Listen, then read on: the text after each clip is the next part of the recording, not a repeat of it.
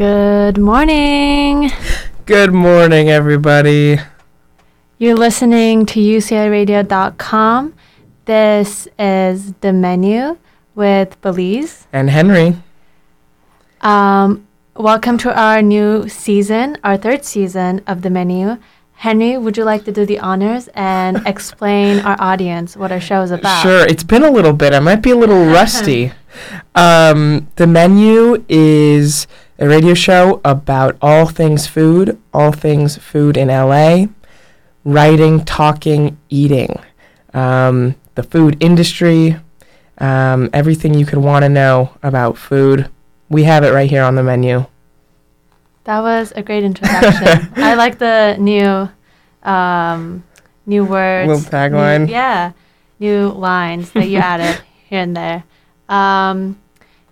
And today we have a lot to talk about.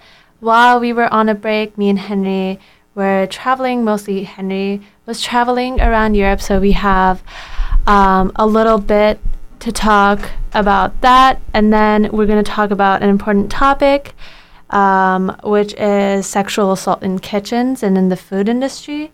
And then, lastly, we're going to talk about this lovely pop-up dinner that we went to at Burgerlords last Monday.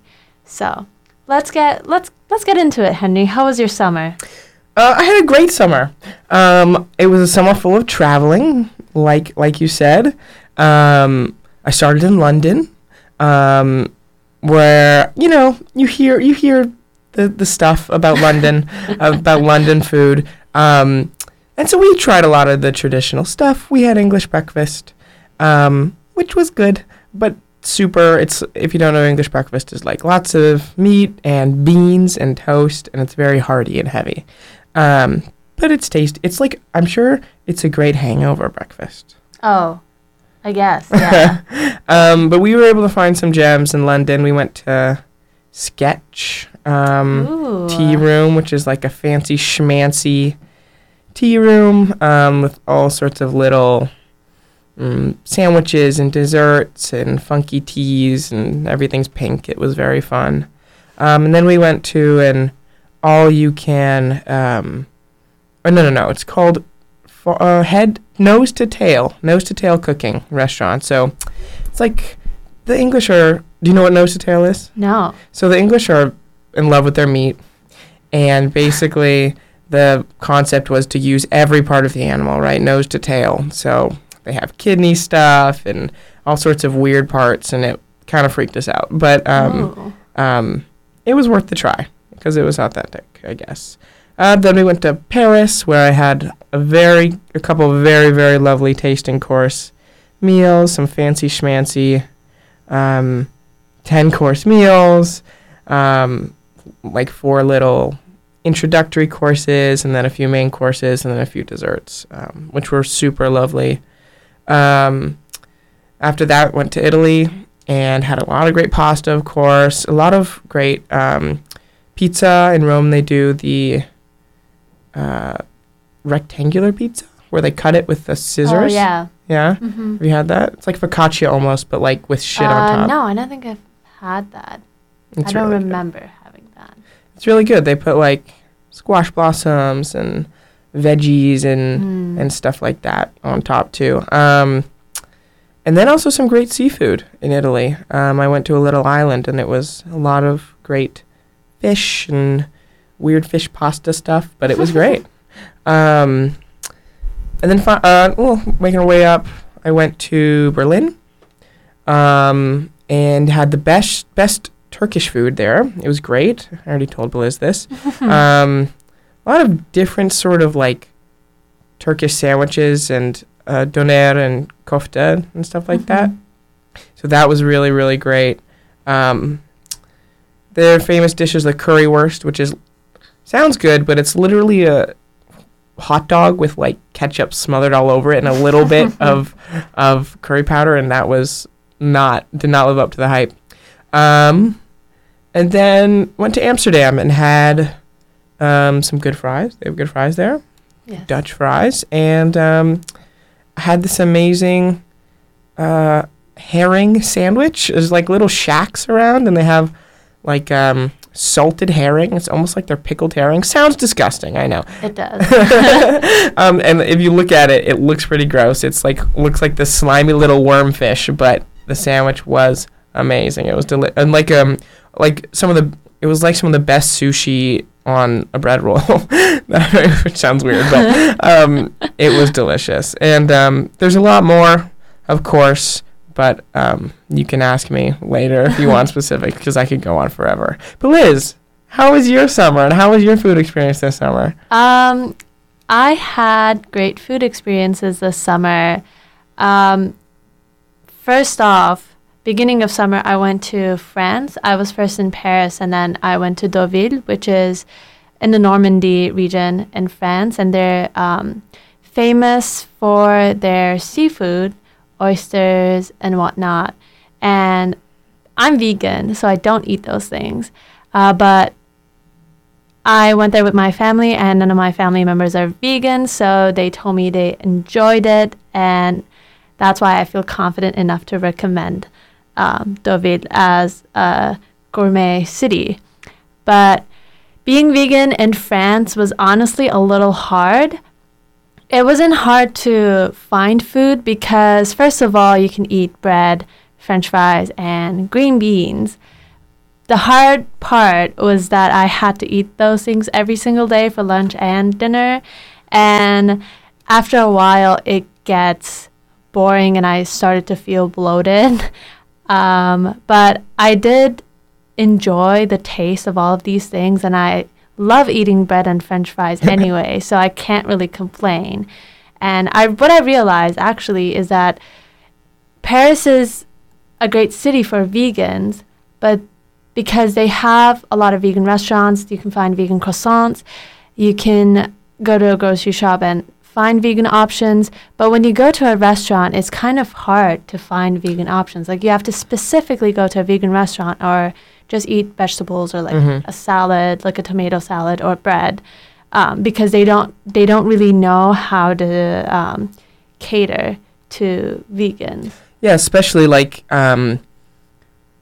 traditional French cafes and bistros. It's like they don't know how to do it. It's all, you have like a slab of fowl, some sort of bird, some sort of bird usually. Sometimes fish, and then that's the centerpiece, and that seems like it's everywhere. And then the salads are pretty, at least my experience was the salads are not as inventive as and fun and creative as here or a lot of other places. Yeah, I agree. But I still enjoyed what I had. So, like I said, I can't really complain. I can't complain when I'm traveling and I'm going to Paris and Deauville and I have that chance, Yeah. That's just something to keep in mind if you're vegan and traveling. Sometimes you're not going to be able to find everything that you want to eat, but it's still possible to eat good. I guess also be aware that eating out in like those sort of French restaurants all the time you're going to get sick of it pretty fast. At least I did. It's very, very filling. It's like, I had a lot of duck and potatoes and that just got old after like the second time and like it's really heavy. And so, you got to look out for those vegan restaurants or even go to the store yourself and have a picnic, right? You can choose your own light meal, and that's really, really great option. Yeah, and then another part of my summer that I want to talk about is my best friend Rio came to Istanbul, and I showed her around for 10 days, which meant I also fed her delicious Turkish food for 10 days. And because it was my first time that I actually showed someone around and hosted someone, it was really fun for me to show her like the culinary wonders of Turkish cuisine, because like I said, because I'm vegan, I kind of have, and I'm a local, so I kind of have certain places that I go all the time. I don't always go to like traditional Turkish restaurants, but because Rio was there, I went to traditional Turkish mezze restaurants and fish restaurants and Turkish breakfast places, and it just confirmed how much I love Turkish food and how much I love showing people my culture.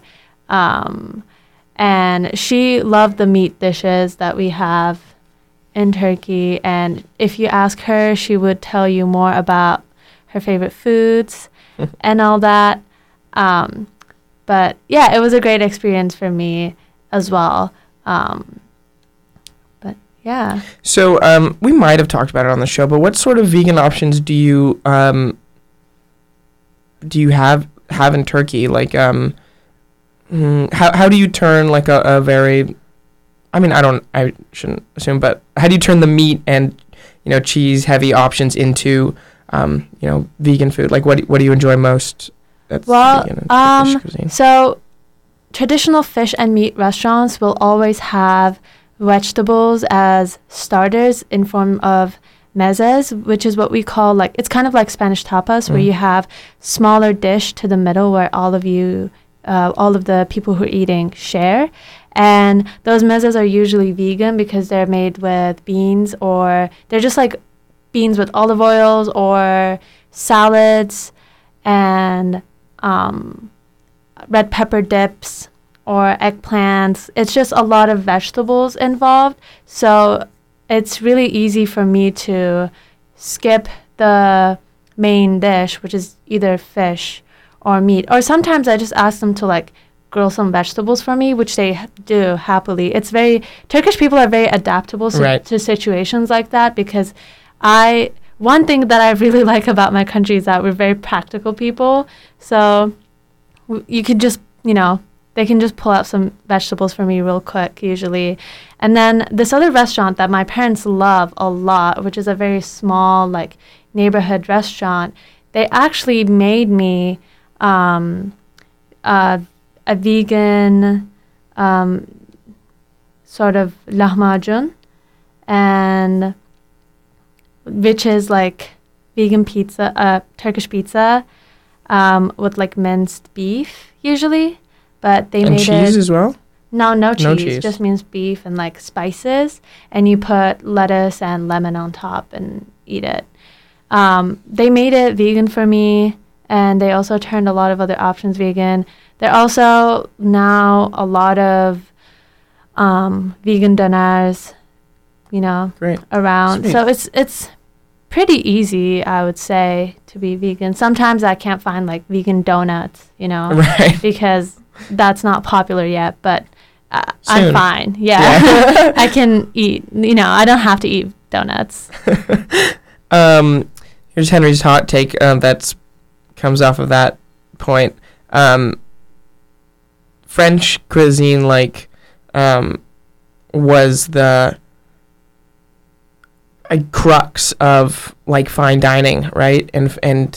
And sophisticated food, right? For the past 50 years or whatever, 100 years, I don't know, right? Supposedly the French, created fine dining and how you cook right. But in my opinion, it's shifting, and it should shift towards tapas or meze. Mm-hmm. Small plates, shareable small plate. And it's totally, we've seen that shift. But, the Mediterranean or surrounding there, Eastern Europe, Southeastern Europe, Near East, it's that sort of style of eating is going to be the new French cuisine. Yeah, I completely agree, and I'm very excited for that. I'd just like to shout out our guests in the chat. Thank you for talking with us. Keep on sending us messages. We love you. Yes, we do. Today we have a serious topic to talk about for our first show of the season. It's something that I've been following for quite some time, and I've been seeing especially a lot of recent news about this particular problem in the food industry in Los Angeles, and I just wanted to bring this to the attention of our audience as well. And that is sexual assault and harassment in restaurant kitchens and in the food industry in general.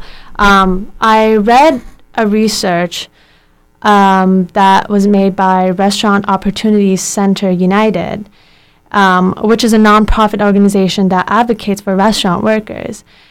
And it said about 66% of women have experienced inappropriate sexual behavior from their management, and roughly 80% of women said they had been harassed by coworkers, and 80% said they had been sexually harassed by customers.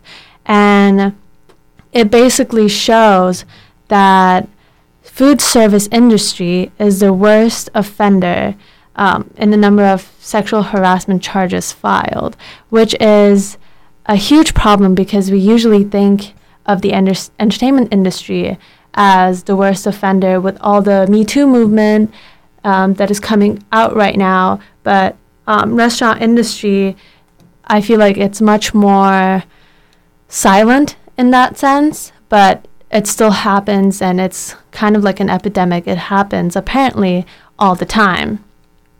Especially since it's out of view when you're in the kitchen, right? You're not in, you're not on TV. You're not as out in the media, of course, as the entertainment industry. So yeah, it's absolutely hidden physically from customers as well. Yeah. Yeah, and I didn't know this, but what I've learned is that if you work for a franchise, it's actually harder to have a case opened, because California law states that if a corporation doesn't undertake the control of employees' performance, then they are free from responsibility for harassment and discrimination. So the responsibility is on the franchise. But if the franchise doesn't have any local offices, or, if there are a lot of bureaucratic blocks, which is, possible because a franchise is big and sometimes international. So it's very hard to conduct any legal action, and then the victim is just not heard. So you're saying by franchise you mean something like McDonald's or Chipotle, is that right? Exactly. So it's harder for workers who are sexually assaulted or sexually harassed in those sort of circumstances to file a lawsuit and get support? Yes, Okay. exactly. And one example that happened recently was Cafe Stella, and the owner of Cafe Stella in Silver Lake, Gareth Kantner, was accused with a lot of their former employees for sexual harassment. And I think this is also an interesting case because it shows, because Cafe Stella was around for many, many years, since 1998, I think. And this just has been going on for such a long time. And apparently the venue that Cafe Stella is in is owned by Kantner, and they also own the strip around that venue. So it means that they own Intelligentsia Coffee and a leather goods store in the same area. Also, they own Danette, another restaurant popular in Echo Park. It just means that these people can own a lot of restaurants and do this for many years and still fly under the radar without anyone noticing. Yeah. And one, in this, I found this article on LAist about Cafe Stella, and they actually have an opinion from Chef Mary Sue Milliken, and who has been working in the industry since the late 1970s. And she says it's pretty much endemic. It's in all restaurants, all kinds of food service, because of the intensity of the job. There's a lot of pressure, but then as a way to kind of cope with all that, there's a lot of joking and teasing, and it often goes too far. I think sexual harassment has always been part of that job. What do you think about that? I think that's a very, very sad truth. I think that it's a very... I can only really speak from my personal experience. I had a year in the restaurant industry. Of course, I wasn't a target of sexual assault and harassment, but I did see it. It's a very sort of macho industry, which is kind of weird to think about. Men who work in the kitchen have a lot of pride, and so they think it's their territory, and they think it's okay to joke and okay to tease and make sexual assault and harassing comments, and it's not okay, but they feel like it's their territory, and it's absolutely not okay. I'm not sure where it stems. Like how it became this way in this business. I also have no answer to that. It's very interesting. Well, Milliken mentions the intensity of the job, which might be, a part of the reason, but also I think it might be because it's a very male-oriented industry, like a very male-dominated industry, and women have been on the sidelines for most of it. And even though there are 52% of food industry workers are apparently women, right? But we see always male chefs as the stars and male restaurateurs. So we don't. I think it's the sexism that kind of exacerbates that. Absolutely. There's a sort of power, craze there. Yeah. Men who I mean, it's similar in, every other industry. Men who in power think they have the right to do these things. And so when a chef is in charge, they think they own everybody in the kitchen. And that is something I definitely see. If they think, I'm the chef, I can do whatever I want, I can do whatever I want to you, I can say whatever I want. That's absolutely not true. I mean, it's totally an epidemic. I think there's a super high turnover rate in the food industry because of people getting assaulted and harassed. It's also, you're in very tight quarters. Men think they can get away with touching people inappropriately. I wonder how we can talk about this more and try to put a stop to it. I think it comes down to California law, and not just California law, but laws around the world that covers restaurant industries. I personally don't have any knowledge about the laws, but I think we should dive into more of that and see why there isn't any, there aren't any repercussions to these types of behaviors. One of the other examples that I've read, which was actually a great article, was Lucas Kahn Peterson of LA Times' review of Chateau Anare, which is part of Chateau Marmont. And he was talking about how both the chef and the owner of Chateau Marmont hotels had allegations against them, and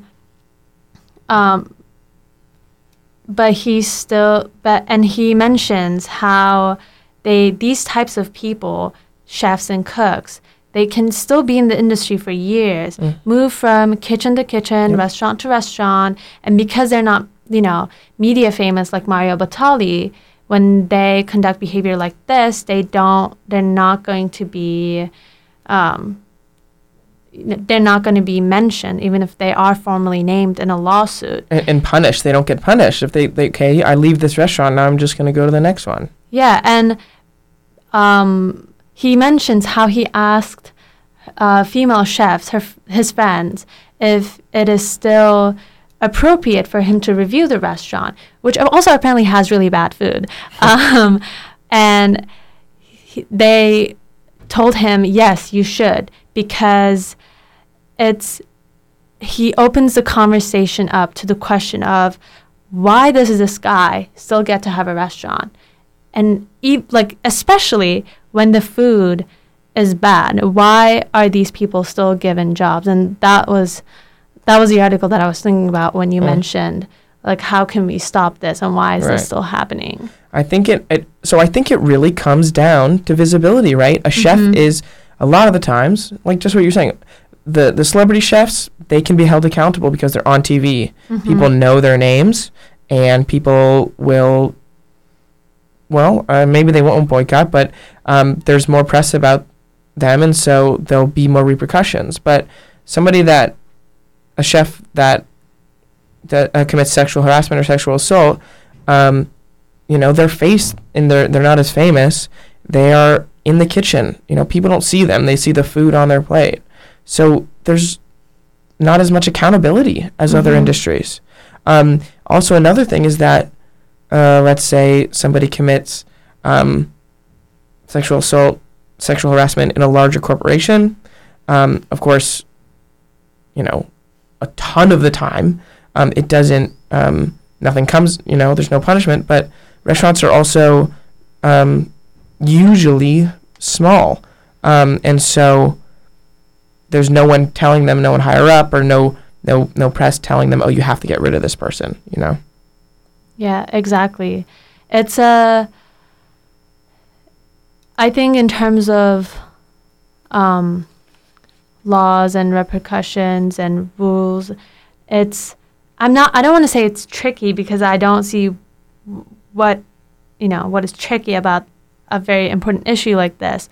But I think there needs to be a better way of, punishing these people. Holding people accountable for their actions. Yeah, holding people accountable. But, yeah, we just wanted to put this out there and share our findings.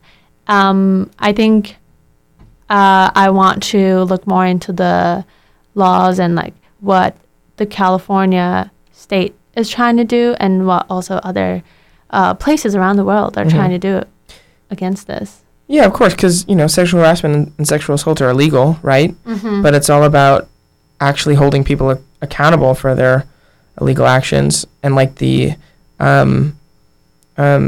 implementation of these laws. And it's so hard when you can just hop from place to place. There needs to be somebody does this. There needs to be a moratorium on them in every restaurant. They should not be able to own a restaurant. But that comes down to real estate people giving them, a restaurant, or investors. Exactly. It's not up to the public unless people know more about it. I think it's honestly the responsibility of people like us, of people of Eater, LA Times, basically food investigative reporting, to shine a light on individuals who commit sexual assault and sexual harassment. It's so rampant, unfortunately, that you can't get everyone, but I think that's really important for press. I think that's one way we can sort of try to curb it, is to expose people, right? It's sort of been working in the Me Too area. If you expose people, hopefully they won't have a job anymore and they won't be able to hurt people. But it's also customers. I think it said 80% of workers are sexually harassed by customers or assaulted. Yes. That is a huge, huge problem.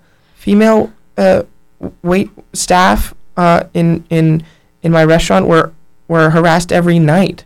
It can be as something as, just like words as a comment, or, they could get grabbed, and it's absolutely not okay, because and the customers, there's no repercussion. It's really frustrating. It is, especially when you're serving the customer. Yeah. You have to get their business. So they actually have a lot of power over the restaurant and the business you do, which is I think the system, which makes me sound like a Marxist, but the system that is set for restaurants right now is very wrong.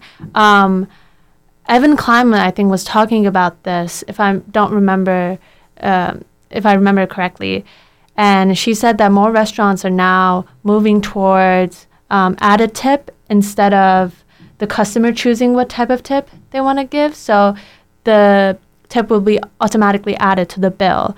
And the reason for that is so that all waiters have one fair tips, and also the customers won't have a lot of, I guess, power over the waiters. Yeah, that's pretty crazy to think about, that a lot of people, people are living off tip money. A lot of people need that, which gives, exactly what you said, a lot of power to the customers, and they feel like they can do whatever they want, and it's atrocious. So I think that's a great fix that you mentioned. Yeah, it might work, and we might be seeing it in a lot more restaurants in the near future. But it's also up to restaurant owners to, if reported with sexual harassment or assault, to say, get out of my restaurant, right? That's another way to punish people. Yeah, it's not worth the business. Absolutely not. Yes, I think so too. I hope restaurants and restaurant owners also feel that way.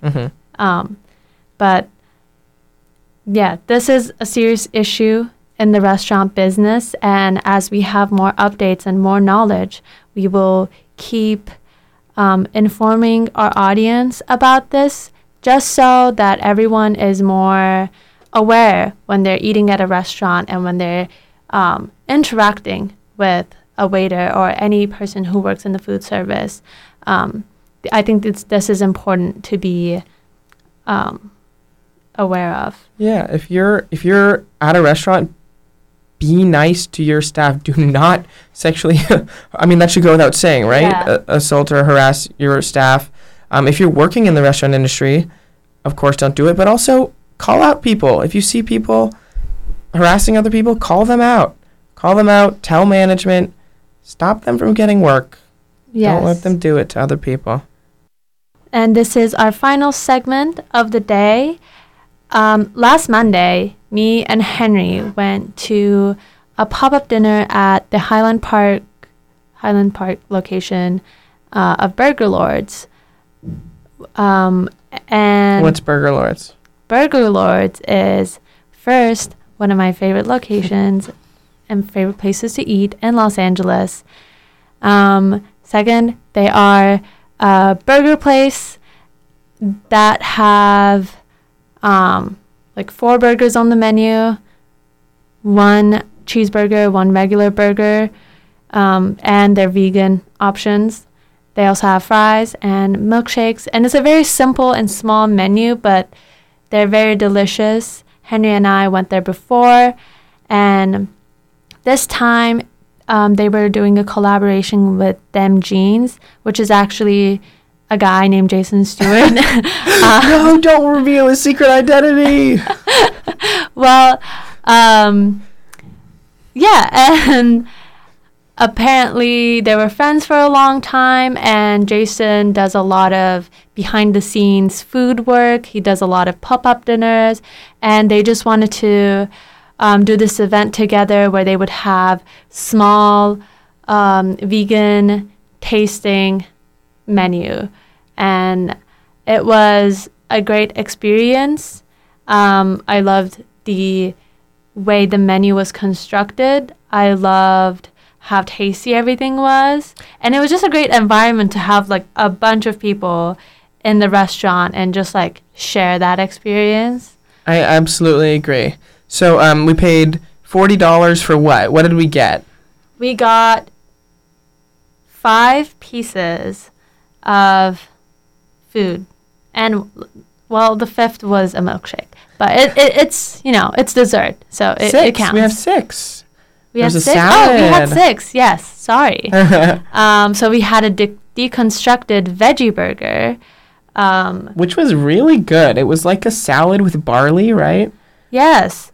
It had barley and red onion, parsley, celery, a spiced hummus, and eggplants with soy sauce, and also candied cashews. Oh, I didn't even know that was Yeah. there. I loved the eggplant. They were like, I only got a few pieces, but it was enough. It was like really, really yummy. It was a very, very compelling like meat substitute for me. It was delicious. Very, very salty.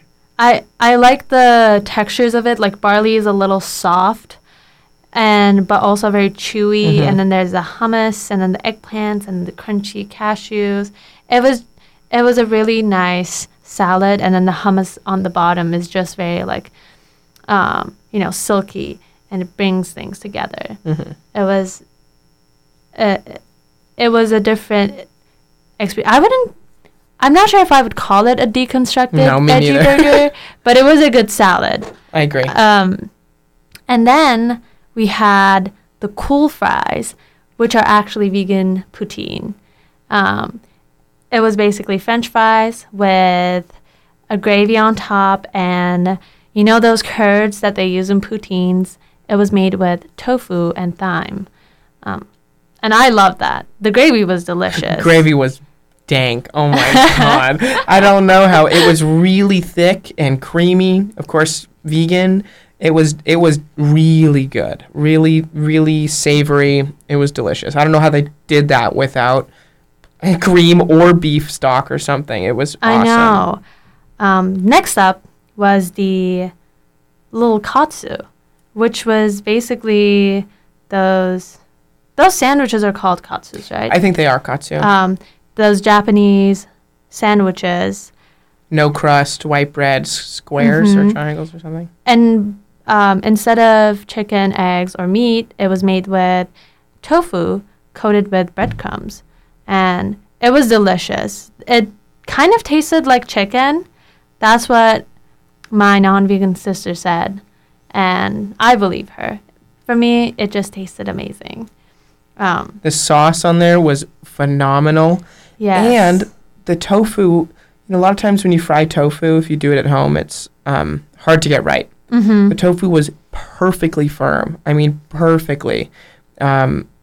Great consistency and a really, really good fry. I don't know how they did that because it gets soggy sometimes. It was wonderful. Yeah, and then we had two little burgers, bite-sized burgers, that were called Little Bird and Little Smoke. And I liked these burgers, but they weren't my favorites. I find Burgerlords tofu nuggets a little too salty and too crumbly. It doesn't really have that a nugget consistency, which is fine. It doesn't have to be. I just am not a huge fan of the texture overall. But those burgers were really flavorful, and I appreciated them. But I wouldn't go for them for a second round. I agree. They were both very good. I liked the Little Bird. I liked there was some spice, some kick to it, which was very good. I like the tofu nugget. You're right. They're like, it's a little dry, but I don't know. I like it. The star of the dinner for me was the milkshake. The milkshake was phenomenal. So good. It was a peach pie shake made with tahini, and it had real peach chunks in it, and also a pie crust crumbs in it as well. And it was just a mix of different type of textures and flavors. Like that tahini was not overpowering, but it just blended with everything so perfectly. It was an amazing milkshake, and I wish they added that to their regular menu because I would drink that every day.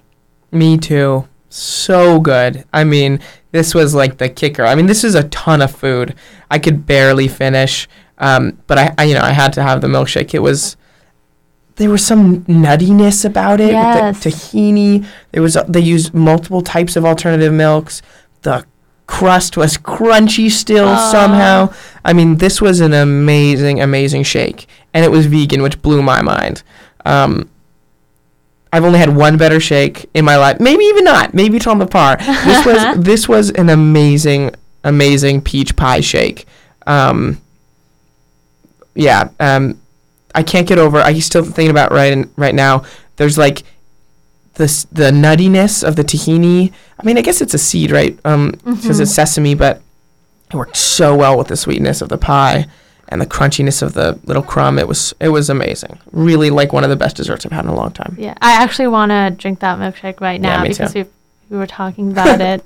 But Burgerlords is celebrating their first anniversary at the Highland Park location next Tuesday, and on their Instagram, they said that they were going to have little specials and little surprises for that date. So if you are interested in trying it out and maybe get some exclusive food, I would say go over there next Tuesday, 15th, I think, of October. And which brings me to my last point because we only have 3 minutes left. This is unfortunately Henry's last show for a while. This is true. I got a job. Boo. Boo. Capitalism. I know. Exactly. Capitalism forced me to. So I got a job and I have to work. I'm working Monday through Thursday. So unfortunately, I can't make the show anymore. I love this show. I already said my goodbye last year, so I'm not going to do it again. But I'm excited to continue working on auxiliary, the menu stuff, because now that I have a job, I can go out to a lot of restaurants. Yay! So I'll be on the Instagram. There's a zine in. Was that secret? It was secret, but you can, you're Henry. You can reveal anything you want. Never mind. There's no zine. Anyway, I'll be working on auxiliary efforts. And maybe in the future, if the menu moves to Friday, I can come back. We'll move it to Friday for spring quarter. Okay. Sounds lovely. This show is very fun. You are in amazing hands with Beliz. She has some amazing guests coming on very soon. And she is super thorough and is an amazing host of this show. So you're in great hands. Thank you. Henry is also an amazing host and will continue to contribute no matter what. So this is not a goodbye. It's an avenue. Yeah, it's an avenue for different types of opportunities. So. Oh, also my work is right next to Vespertine and Destroyer, which are Jordan Kahn's 2 restaurants, some of the best in LA. So, gonna be there all the time. And I'll come to your lunch break. Exactly. And eat at Destroyer. Exactly. But I'll only be there for the Destroyer, like lunch, not to see you. Okay. But, yes. The menu will be back next week. Our times for this season is Tuesdays, 11 a.m. And we'll see you next week. I'm Beliz. I'm Henry. And this is the menu on UCLAradio.com.